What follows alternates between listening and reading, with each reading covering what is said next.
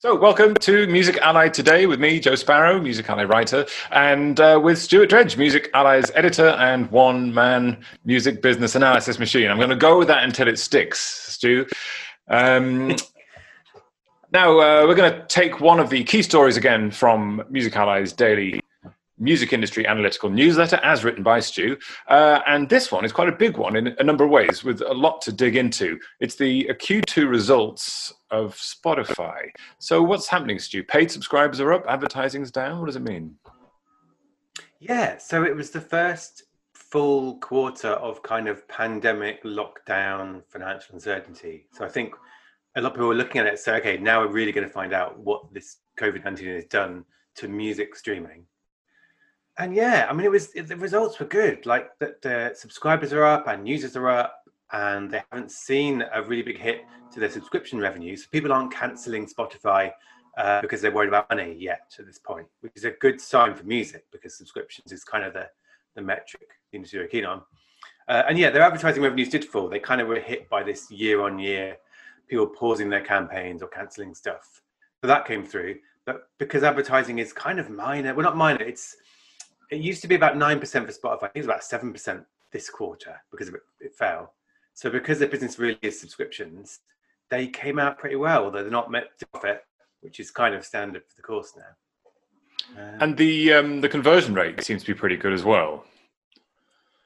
Yeah, I was looking back through some of our old stories at the early days when they were trying to launch in the US, and it was like, well, they need to get their conversion rate up towards 25% before we want to license it here. We're worried about it. And now it's kind of, I think we wrote, what did we write? It's about 46% globally. So yeah. 46% of their listeners are paying, or subscribers rather, on subscription plans. And it's actually more than half in Europe and North America. So that's like slowly become quite a big deal. Although nowadays we don't talk about it much because we just assume that's what the conversion rate is for Spotify. Like, it's not controversial anymore. That is kind of a big story, isn't it? Because it's that gradual shift to converting people to subscription, to paid subscriptions, is probably what is going to tip them gradually into profit and sort of almost repeating profit month by month after that. You would hope so. And of course, from a music point of view, even critics of Spotify, which we'll get onto in a minute, even the critics, one of the things they talk about is, well, one way to get Spotify to pay more royalties out is for people to subscribe. And the message to people who listen to Spotify is it's worth paying for music. That's something that's encouraging. So yeah, I've been thinking I wonder how high it can go. Like, what's the ceiling of people who will pay for Spotify? And I suppose in numbers, as long as they keep growing their listeners, they can keep growing subscribers. But I do wonder where that conversion rate ends up. Like, does it end up higher than 50%, higher than 60% even? It'd be interesting to see. Yeah, I was trying to think of an equivalent model where people had shifted from non-paid subscriptions to paid subscriptions for a similar product. And it seems that Spotify or streaming services are sort of leading the way in this. So it'll be interesting to see how they manage to do that. But then, of course, once I guess those numbers that percentage is high enough, maybe they can talk about increasing the actual amount they pay per month as well. That's it, all this time. And they weren't asked about that in their financial call this time. Last time around they were asked and they kind of said, well, we're not against increasing prices. So yeah, there's no update on that. But yeah, it's interesting. But yeah, it's a sign that people aren't yet spooked by the pandemic enough or spooked by the impact to start cancelling their music subscriptions. And Spotify, in a way, is the most vulnerable to that because people can cancel their subscription and still use it. They can drop back to the free version. And so far, it's not happening. I mean, no one knows what's going to happen with this pandemic. And for example, in the UK, we'll have to have the end of the furlough scheme that the government launched. So people might actually be losing their jobs soon. And that may get people to start thinking, well, I need to think about household expenses. So, it's all up in the air. Like, I think even though these were good from that point of view, we're going to kind of have to keep seeing what happens with the pandemic and the kind of economic knock-on effects. Yeah, and after these results were announced, you were able to have a quick call with Daniel Ek in a sort of as part of a sort of media-facing series of discussions, and towards the end of your conversation, you threw him a softball question, which was asking him about the sort of the wider impact of payments, something we've discussed on Music Ally a lot, between the amount the artists are getting and the amount of income that Spotify makes. He sort of lamented that artists aren't saying that they're happy with the money they're getting from streaming, which had a predictable impact on Twitter from artists who were not queuing up to thank him. No, it's been a bit crazy overnight, seeing some quite famous musicians saying some quite rude things about Daniel Ek, and it's all our fault for our interview. But no, so to give the context, I think context is quite important.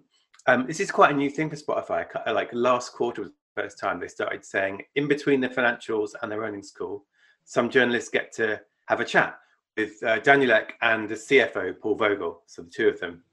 And you get 7 minutes. Well, I got 7, I've had 7 minutes both times. So, and there's no kind of control freak. Not like you can't ask about X or Y. It's just like ask whatever you want. So you get about 3 or 4 questions really in that time. So I just sort of, we were talking about this stat they announced that I think 43,000 artists are now in their top tier, the ones who account for most of the streams. And that's been increasing. And so what I asked was, he's talked actually, Daniel Ek has talked about, we want to have 1 million artists living off their art. And so what I asked was, why is there a gap between those ambitions and then what artists have been saying recently in some of these kind of discussions about not being able to live off their streaming revenues? And I was kind of, it wasn't I'm not a Paxman when I interview. It was kind of like what's the gap there and how can it be bridged? It wasn't a gotcha question, was it? It was a sort of statement of what was being discussed. And he answered and we published it in full. Like I was very like, right, I've got to publish it in full. It's got to be completely in context. Like you can't, I didn't want to chop and change and put quotes that sounded bad. And so we published the whole thing, the whole 2.5 minute burst of what he said. And it's the most candid I think he's been about, you mentioned like he thinks that we cover the artists who complain because the artists who are happy aren't talking about it publicly. And to an extent, I think there is truth in that because artists don't tend to talk about how much money they're making. Like that's culturally for a lot of musicians, that's very much, you don't talk about how rich you are. It's slightly awkward, isn't it? So, and it's true, there are a lot of musicians who are doing well from streaming. Like we know that. Like that, particularly in hip hop and pop and dance, the genres that are really big on streaming, there are artists doing really well from their streams. Especially artists perhaps who are sort of solo individuals. They write, record, and produce all their own music and upload it themselves. If they're completely independent, if they get enough streams, it's a reasonable income. Yeah, and that's the problem, that you can't ever generalize. So there are artists who are doing well from streaming, and there are a lot of them. And the Spotify's point with its stat was there are lots more who are in that what it calls its top tier, which I think is, and there's some confusion over the figures. There was a 10% figure and then it changed to a 90% figure. So what that means is a bit confused. But I think when it talks about its top tier artists, it means it's thinking about the ones who are clearly making a living and doing well from it. So that is increasing. And so I think his point was more artists than ever before are making a decent living from streaming. But yeah, I think what's caused the controversy is he went on to talk about the fact that the way to do streaming well is to release music regularly, to have this buzz of activity going on around, to never go away, to not, and he talked about, you can't just release music every 3 years, kind of talking about an album. And so again, I've been thinking about this. I think one interpretation of this is actually, this is kind of true for streaming. Like he was talking honestly, like the way to do streaming well is a regular flow of tracks and this buzz of activity around it. And you never. And that's not dissimilar from any number of platforms, right? If you want to be a famous YouTuber, you've got to upload hashtag content every day, Yeah, and then in YouTube they've got this they all started hitting walls because they felt so kind of tied to the algorithm. They had to keep feeding it, and so I think the criticism that's come out has been musicians looking at what he said. And actually, what he said, you could interpret what he said as you're not working hard enough if you're not doing that. And I don't think that was what he intended to say. in that kind of blunt terms, because musicians who release an album every 3 years are working hard. They're touring. Writing is a hard work, because like it's not laziness if you're not doing this kind of constant feed of hashtag content. And that's what I think has got other people's back up. They feel like they're being told they have to become these content machines and that they're lazy if they don't, and that's why they're not getting money.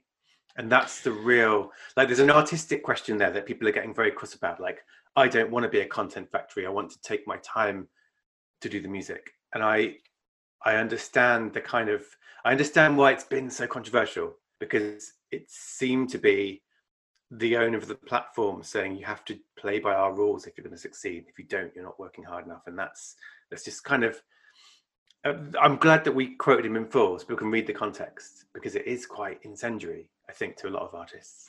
I think it seems like from reading the sort of the reactions on Twitter have been furious, but I think they've been honest, at least from the people who've said these things.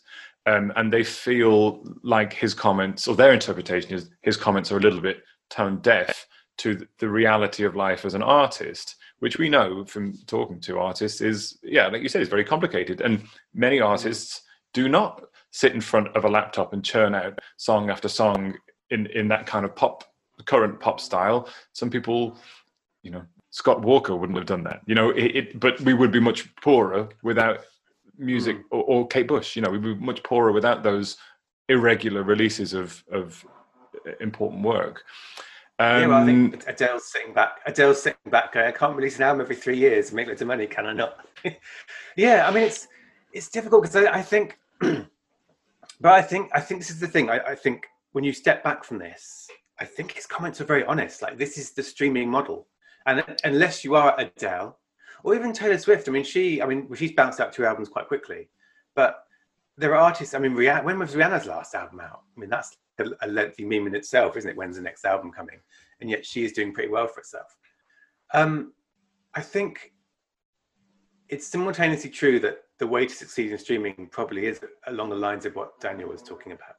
So regular tracks. If you were managing an artist now, you'd say this is how you do it.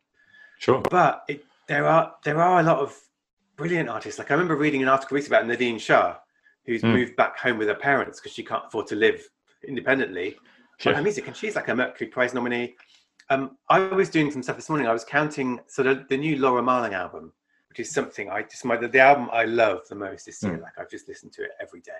Yeah, great album. It's done like 12.1 million streams on Spotify so far, which, if you use them, their per stream things that are floating around, like, you're talking $42,000 of payout for an album that's really special and beautiful.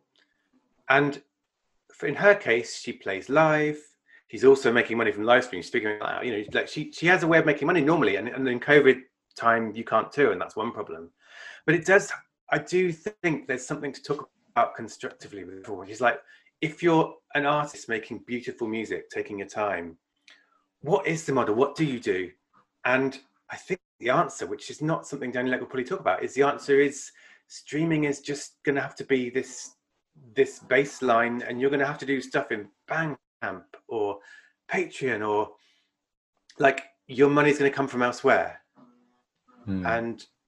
But I think we should talk about, we should talk about how there's beautiful music being made that doesn't fit into the stuff that works on streaming. So how do we make sure those artists live and make more music? Does that make sense? Like, that's not. Yeah, completely. Because artists are the bedrock that the whole industry exists on, and they're saying, look, we are important. Make sure we can survive and make the thing that you're building these huge platforms of. And what you're saying is possibly true, in that, okay, if you're going to be an artist that isn't just churning out songs, you have to engage with streaming platforms and Bandcamp and create your own merchandise and organize your own tours and figure out all this sort of portfolio of income streams. And that just sounds exhausting. And of course, as soon as you bring in people to help you, you have to start paying them with the money that you're making. And all of a sudden, if you do make hypothetically $45,000 from 50 million streams, that once you start sharing it to be able to pay other people to help you, that suddenly is not a lot of money. So it's, if we send artists who are creating this music down a rabbit hole of exhaustion, which, as you say, is one of the most sort of common vlogger videos, isn't it? I burnt out and had to take a month off, and here's my story. Well, I mean, that's a lose-lose, isn't it? It is. So it's it's hard, I think, because I think when you talked to Zoe Keating the other week, and she was very open about, streaming isn't a thing for her. The thing for her is emailing her fans through Bandcamp, and they come and buy it, and she has money. So that is one model. One model is like streaming. You're on streaming or you're not on streaming. Like David Lowery was about windowing his stuff, selling it first, then putting it on streaming. Like there are these models. So that's the one thing I think is positive. And again, I don't think Daniel will be talking about this because that's not his business. His business is streaming. But I think I don't think it's a lost cause that streaming doesn't work for some artists that are making brilliant music and taking the time. But I do think, like you say, you need a strategy. You need people to help you do that. You need to make sure the economics of doing that strategy work out. And obviously, when live is happening, that does help. It does. Like if you are a Laura Marling, if you're on a show and you can play live, that makes a huge difference. That's one of the things that's changed. Like live income is so much bigger part of artists' income now. But yeah, I just think it's interesting, and I hope there's a lot of abuse, like Twitter being what it is. People are being really unpleasant about this, and I hope when we can step back, and there've been a couple of threads already, people who disagree with Daniel Ek, but I've been looking at this like, look, this is an important moment. This is kind of describing the philosophy of or the structure of streaming, and if you're going to survive and you don't fit in that, you have to find your way. Yeah. So yeah, I don't know. I sort of want to get beyond the smoke and fire of this interview and the quotes. And again, now it's being reported elsewhere with a headline saying Daniel Ek thinks artists can't stuff gets more blunt in the kind of rewriting. There's definitely, like you say, a starting point of something important because this for so long the focus has been on streaming platforms, and now with the conversation is getting louder and louder around how do we build a career around them, including streaming platforms, and perhaps his honesty is actually helpful in the sense that it does give people a target to start pushing into other areas and figuring out how to make that work. Although, of course, I'm sure that the ire and the fury will not abate anytime soon around Daniel Ek. Well, I still, the other thing, and I think this is where I would maybe ask him about it next time if I get a chance next time. you're never speaking to him again. like there's, well, no, I mean, like actually, it was an honest question, honestly answer. Like, there's no kind of problems there. But I still think this artist fundraising pick Spotify's done recently, it really intrigues me, and that's had some criticism saying it's just a fig leaf covering lack of royalties. Like people will cross about that too. But I feel like if streaming is the baseline, if streaming is a place where you often discover these, I discovered artists who aren't the kind of streaming template. I discovered artists who make an album every 3 years and are beautiful and wonderful and not content factories. I've discovered them through Spotify. Discover Weekly has put things into my feed, and it can be the place you find those people, and the links off to where they make their money elsewhere. There's so much scope for stuff there. Like Spotify does have tour dates, but they're not super prominent. Like it's not telling me this artist I love, I played lots last year, is playing. You have to go to their profile and see their tour dates and see their merch there. But I think there's real scope if this all fits together. There should be no competitive urge in Spotify saying, actually, you listened to this artist so much last year. Do you know they've got this? Their Bandcamp's been updated with this, or they're running a Patreon, or you can go and support them, and we're going to be the thing that tells you about that. I don't know. There's just something. There's just more that could be done, I think, and I'm sure there are people at Spotify thinking that as much as we are. Yeah, there's scope there, isn't there? And we talked about that a bit on Music Ally recently about how streaming platforms could incorporate other support systems and ways of helping artists get money directly from all the other sort of the galaxy of other income streams around being an artist. And I hope, I mean, it possibly something that will happen in the future. So, well, let's see if you ever get to speak to Daniel Ek ever again. But thanks, Stu. That was thank you for explaining your scoop. And I hope so, because I think the thing is, I think it's the more bosses do talk about this stuff honestly, the better. Like it's better to kind of address these things and talk about them. So, I'm quite pleased they were willing. He took the question and answered it, and then we'll see how it goes. Oh, I mean, it's certainly unusual and welcome for CEOs of giant platforms to be speaking unfiltered. I think that's important, isn't it? I think I'm a less intimidating interviewer than all those Congress people the other day for Zuckerberg and Bezos and the rest. So, You see, it's nice to be nice, and you never know what you get in return. That's the lesson for us all there. So thanks, Stu. Thanks again. If you found that useful and want more of Stu's in-depth news, trusted analysis, and the occasional giant scoop, waiting for you in your inbox every morning, as well as access to all of Music Ally's industry-leading fortnightly sandbox reports, head on over to musically.com/subscribe. Don't forget, if you're an indie label, artist manager, or publisher, you might be eligible for one of our sponsored complimentary subscriptions. So that's musically.com/subscribe. That's it. Follow Music Ally on your social media platform of choice to make sure you're up to date with all the cutting-edge music industry news and analysis, and here on Music Ally today, and you'll get it all normally in the time it takes to hard-boil an egg. But in this case, we dug into a bit longer, and so we hard-boiled 2 eggs. Insert your own. Good omelette. Yes, yes. Good, more egg-based comparisons, please. Okay, thanks, Stu, and well, see you soon.